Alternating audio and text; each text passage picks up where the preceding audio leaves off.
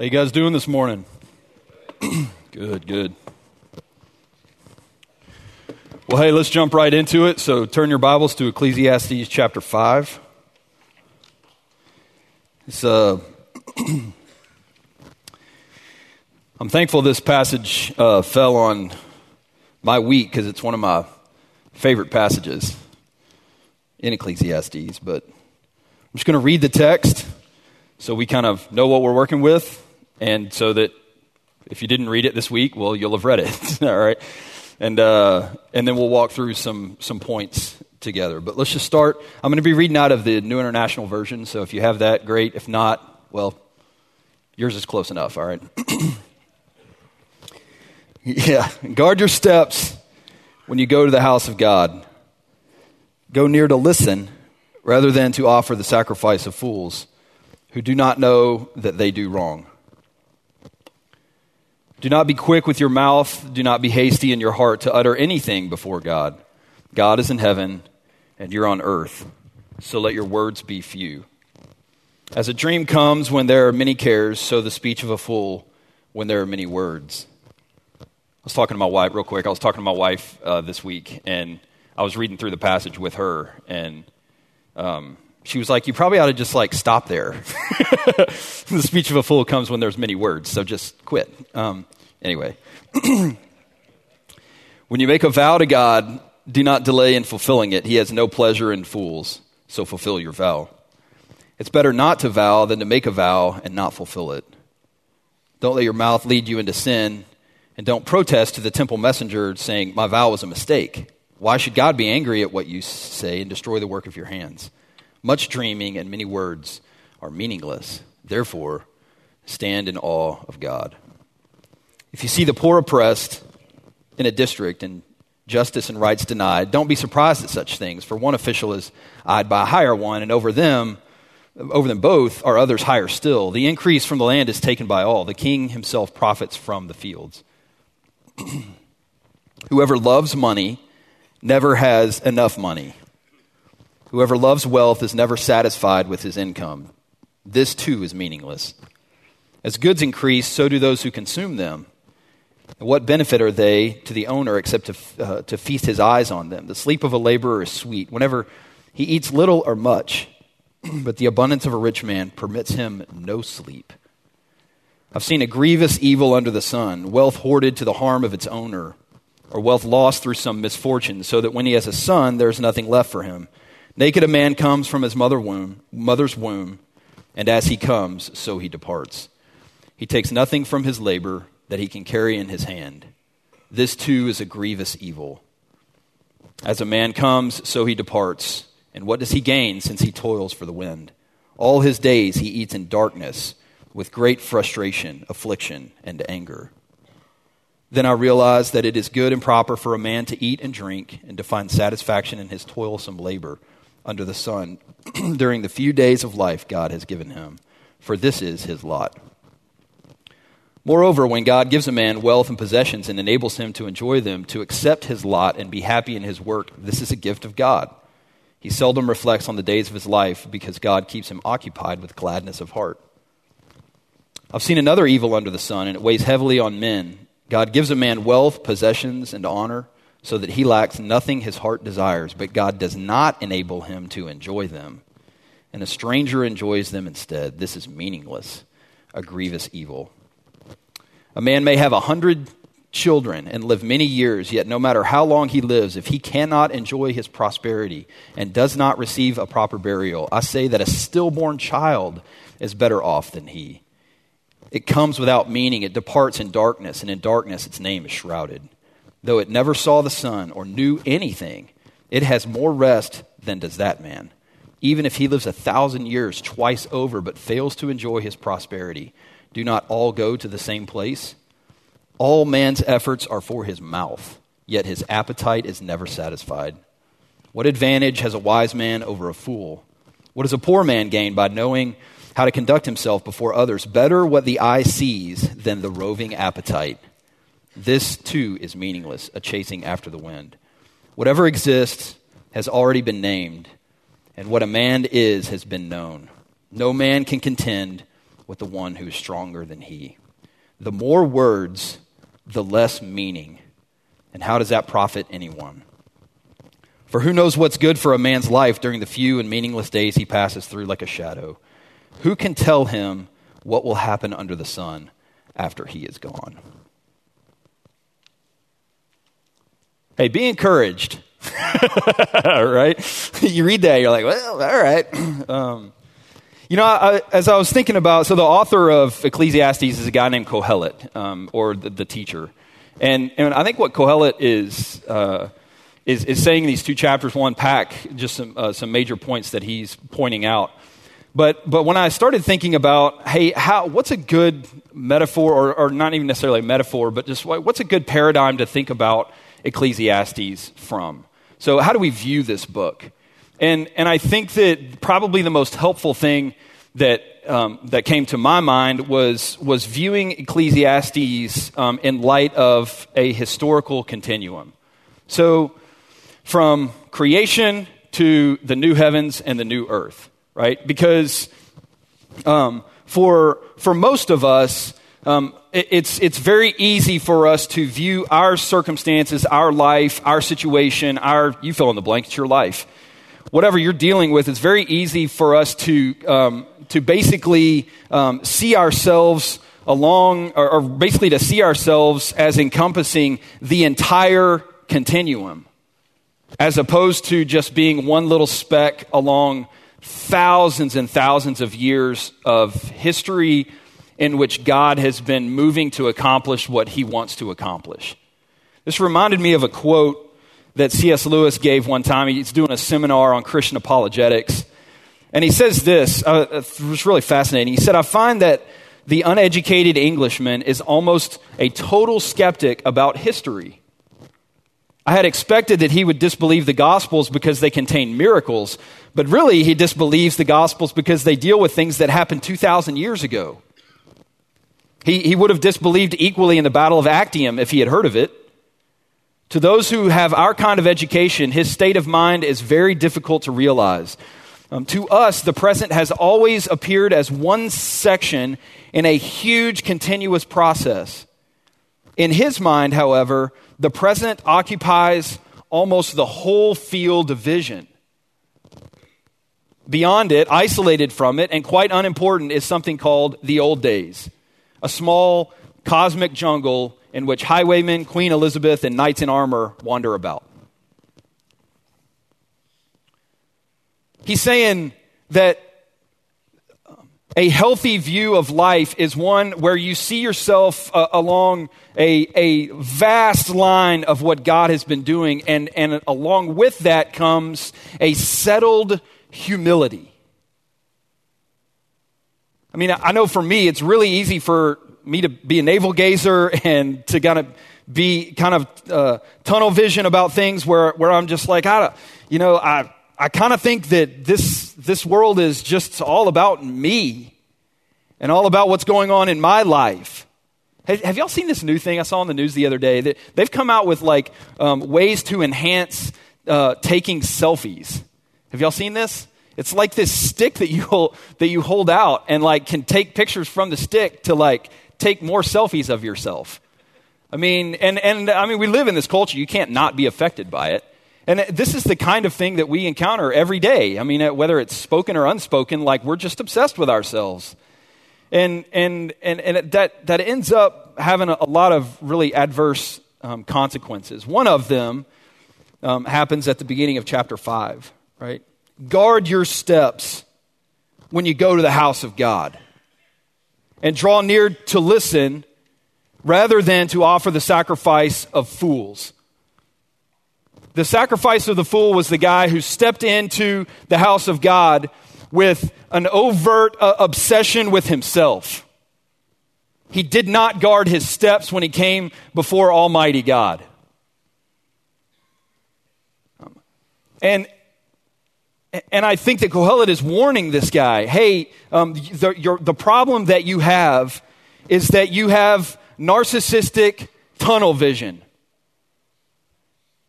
So that that all you see is the stuff that's right in front of you. You have no perspective to step back and see the whole continuum of like, man, really, like even if I'm like Bill Gates or Steve Jobs or whoever, I don't care. You fill in the blank. Somebody that you aspire to not necessarily be, but at least have their money, right? So like I aspire to be these guys, but you can't step away from it and be like, actually, no, we're really kind of small on this whole continuum of what God's been doing.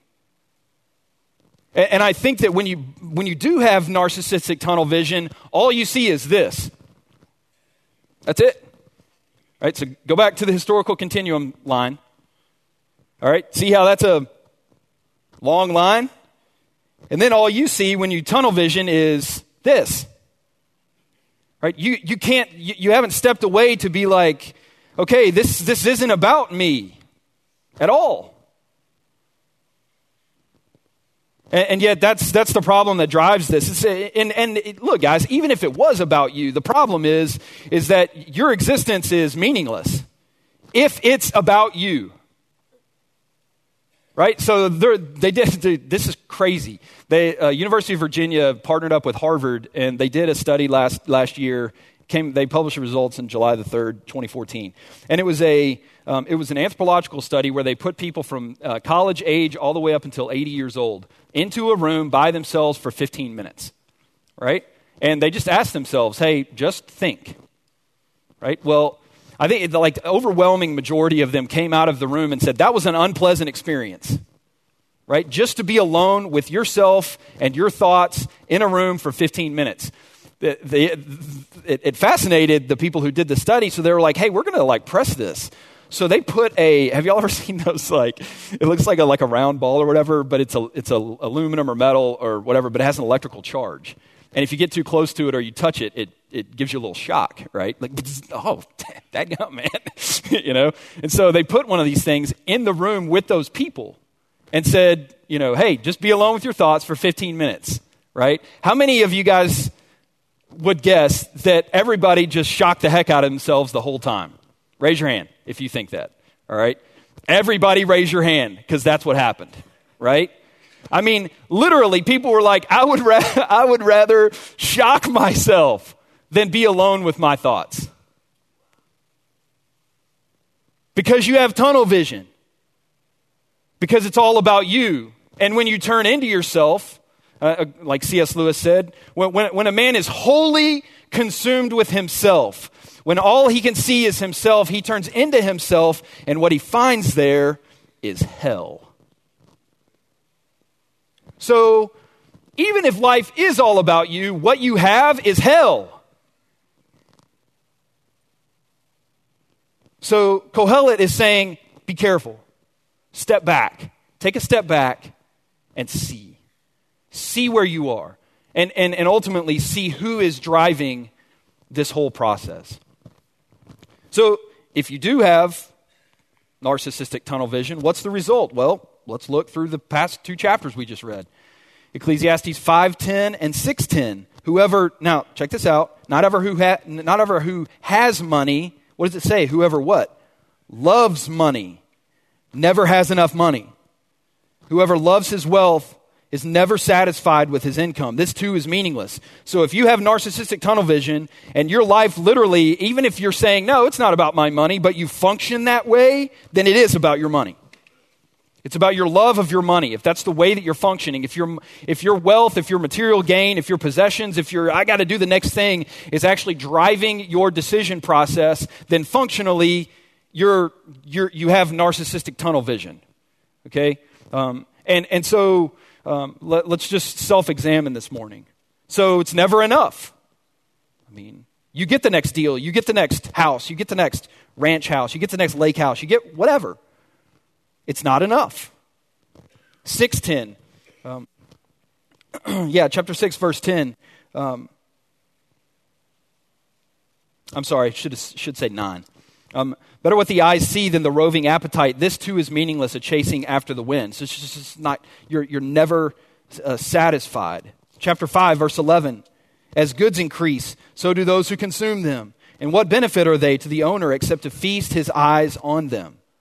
So There's this consumerism that is, the more you consume, the more your appetite is going to grow, right? I heard a guy say this one time, a mentor of mine down at Dallas Seminary, and he was like, hey, he was likening it to lust. And he said, hey, a full harem of women does not satisfy your libido, it excites it. Right? So there's just never enough. See Solomon, right? You can apply this to material wealth as well. The more you gain does not satisfy your desire for material wealth. It excites it. So it literally, like he said, like Willett said, it literally becomes a vicious cycle of never being enough. And it's empty. It really is empty. 5:12, worry. Right? The sleep of the laborer is sweet, whether he eats little or much, but the abundance of a rich man does not permit him to sleep. You can't even sleep. There's darkness, frustration, affliction, anger. See verse 17 of chapter 5. There's emptiness. Chapter 6, verse 2, God gives a man wealth, possessions, and honor so that he lacks nothing his heart desires, but God does not enable him to enjoy them, and a stranger enjoys them instead. This is meaningless. So what's the solution? So far, this has been pretty depressing, right? So what's the solution? How do we go from a narcissistic tunnel vision where it is about acquiring things, it is about doing more for ourselves, it's about really me? Well, I think Coelho also gives us some good points. Chapter 5, verse 7, right? He says, therefore, stand in awe of God. All right? So some of you guys may not go to church very often, and some of you guys may be jaded by the church, frankly. I would say, get in line, all right?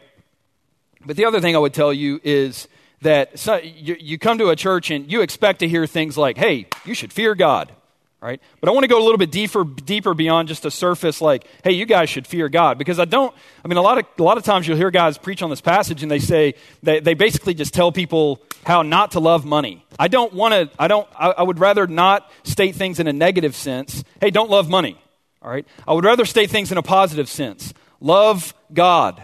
Love Christ. If you love Christ, you will not love money. All right? You will become an effective steward of what is God's. Right?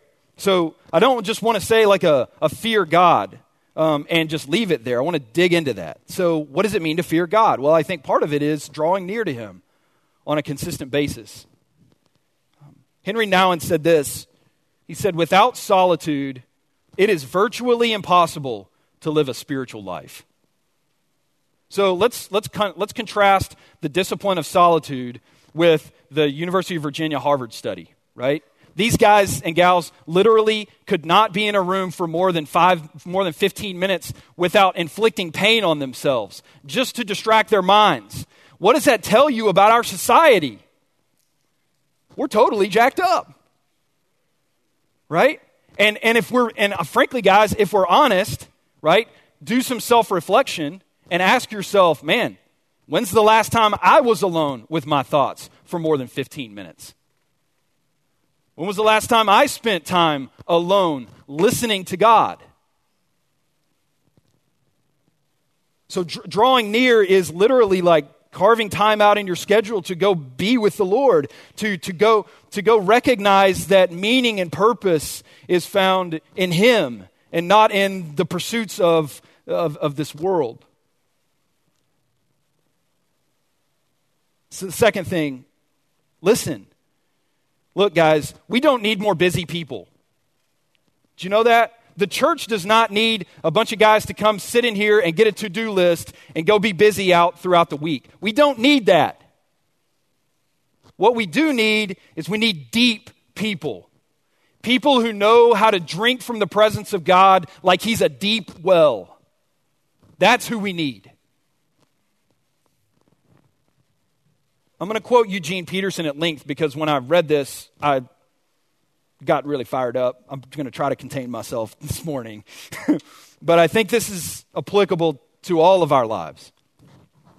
He says this, I want to simplify your life. When others are telling you to read more, I want to tell you to read less. When others are telling you to do more, I want to tell you to do less. The world does not need more of you. It needs more of God. Your friends don't need more of you. They need more of God. And you don't need more of you. You need more of God. The Christian life consists in what God does for us, not what we do for God. God, it's so true. The Christian life consists in what God says to us, not what we say about God. That's so true. We also, of course, do things and say things, but if we don't return to square one, each time we act, each time we speak, beginning from God and His Word, we will soon be found to be practicing a spirituality that has little or nothing to do with God.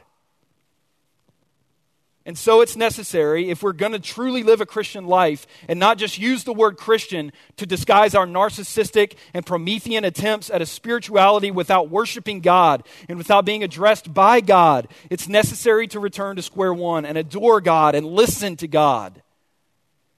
Given our sin-damaged memories that render us vulnerable to every latest edition of journalistic spirituality, daily reorientation in the truth revealed in Jesus and attested in the Scripture is required.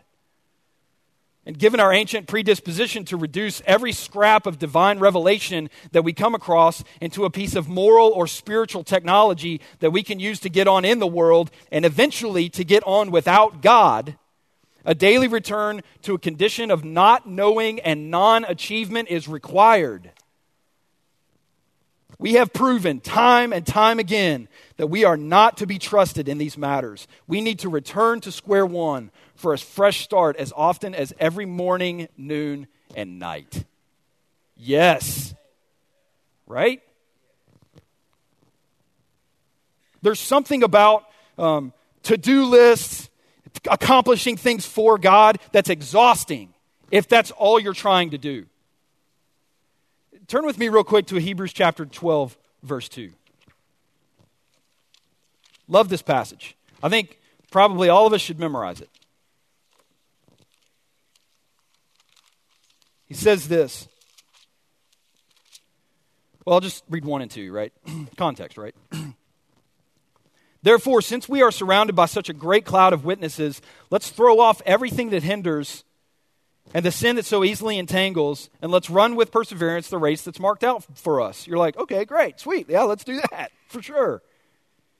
But then I think he gives you the means by which you are to do that. And he says this, fix your eyes on Jesus, the author and the perfecter of our faith. And he goes on and talks about what Christ has done for you. Look, guys, the Christian life is not about what you're doing for God. The Christian life is about you fixing Christ, setting Him up in front of you, beholding His beauty, and being captivated by the love of God. We can be busy, we can do things for God, when really all it ends up being, if you're not fixing Christ up in front of you, it becomes narcissistic tunnel vision to where now you're doing things for God has really turned into something about you. And God's not even in it. So from a positive sense, fix Christ up in front of you. Fear Him. Acknowledge His supremacy. Be captivated by the beauty of Christ. Be captivated by His love for you, that you're a son. Fix your eyes on Christ. Do things in a positive sense. Hey, I'm just trying not to mess up. No, pursue Christ. Know Him. Love Him. Listen to Him. Draw near to Him. Guys, I'll just tell you, if you think that you're going through your life without any kind of solitude, slowing, listening, deepening, then I think you think you might be living a spiritual life, but I think you're just scratching the surface. There's so much more there. There is the capacity to transform your life, but it only comes at the foot of the cross. We got to go there. We got to go there all the time. Eat, drink, be satisfied with your work. I want to make this point. Look, look, your work is extremely important. God has put you on the earth for you to work. For you to go to your job today and to do your job in the name of Christ, to honor him with what you do, to work with God, for God, unto God. Right? So your work is not a bad thing, right? In fact, I would say when you're including God in it, it's a sacred thing. Right? So don't think like, well, I've got to go be this hyper-spiritual guy that goes and sits on a mountain and prays 36 hours a day, No. I'm saying this can be a very real reality. As you're including God, you're working with him, you're working for him, you're working unto him, you're setting him up in front of you, and then your work is sacred. Because in that scale of continuum from creation to the new earth, God is using your work to bring about his kingdom. So do your job, do it well. Eat, drink, be satisfied with your work. What was meaningless without God, when he invades it, it instantly is infused with meaning and it becomes sacred. A final thought, and then we're done, all right? Pretty much right on time, Monty. Chapter 6 of Ecclesiastes, the very last verse. You have to understand, I think when Kohelet wrote this, I don't see in Ecclesiastes any kind of I don't see any kind of developed doctrine of the afterlife. Okay, for him, for Kohelet, that the line starts at creation, but it ends with his grave. Right? So can we go back to the historical continuum real quick? So his starts with creation, it ends with his grave. So in his mind, the new heaven, new earth, that's not even something he's thinking about. Right? So I'm sitting here looking at him, I'm like, well, dude, no wonder. It is meaningless. Right? But I think there's more. So Ecclesiastes 6, verse 12. Just that last sentence. Who can tell someone what will happen under the sun after he's gone? Well, I can. Right? And not just me, I'm going to read Paul, so I guess Paul can. And ultimately, Jesus can. But Christ has indeed been raised from the dead, the first fruits of those who have fallen asleep. For since death came through a man, the resurrection of the dead comes also through a man. For as in Adam all die, so in Christ all will be made alive, but each in his own turn. Christ, the first fruit, and then, when he comes, those who belong to him. Then the end will come, when Christ hands over the kingdom to God the Father, after he has destroyed all dominion, authority, and power. For he must reign until Christ has put all his enemies under his feet. And the last enemy to be destroyed is death. Guys, and where's Bobby Karate? There he is. We were talking earlier, well, not earlier, a couple weeks ago, when the ice stuff hit and we had to cancel Summit that 1 week. And we've been talking about the sovereignty of God a lot as well, but I think maybe it's God's sovereignty that this passage shows up on the Passion Week, right? Because this week we celebrate something. We don't celebrate just like a religious holiday where we come and, sing songs and all this kind of stuff. We are celebrating an actual historical event where a physical man died on a physical tree, and then 3 days later, physically, literally, bodily, the man who was dead is no longer dead. He is alive. This is the power of the gospel. So that a meaningless life is now infused with meaning because of the resurrection of the dead.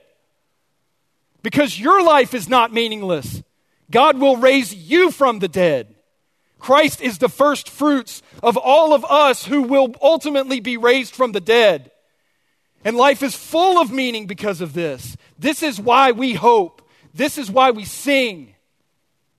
This is why we draw near to God and place our hope and trust in Him, because we know along that continuum, one day He will raise us from the dead, and you'll live forever. When you're joined, when you are united back to Christ, you cannot die. Jesus said, "He who believes in me, even if he dies, he will live. I am the resurrection and the life." Amen.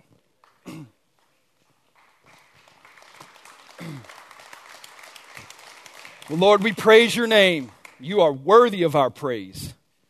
You have defeated death, and you have defeated the enemy, and you are supreme and sovereign in our lives. I pray that when we get distracted by all the things going on around us, I pray that you would take us out of ourselves, pull us away from our tunnel vision, and help us to see the glory and the beauty of what you've always been doing. And thank you for the opportunity that we get to participate with you as your sons. We love you. In Jesus' name, amen.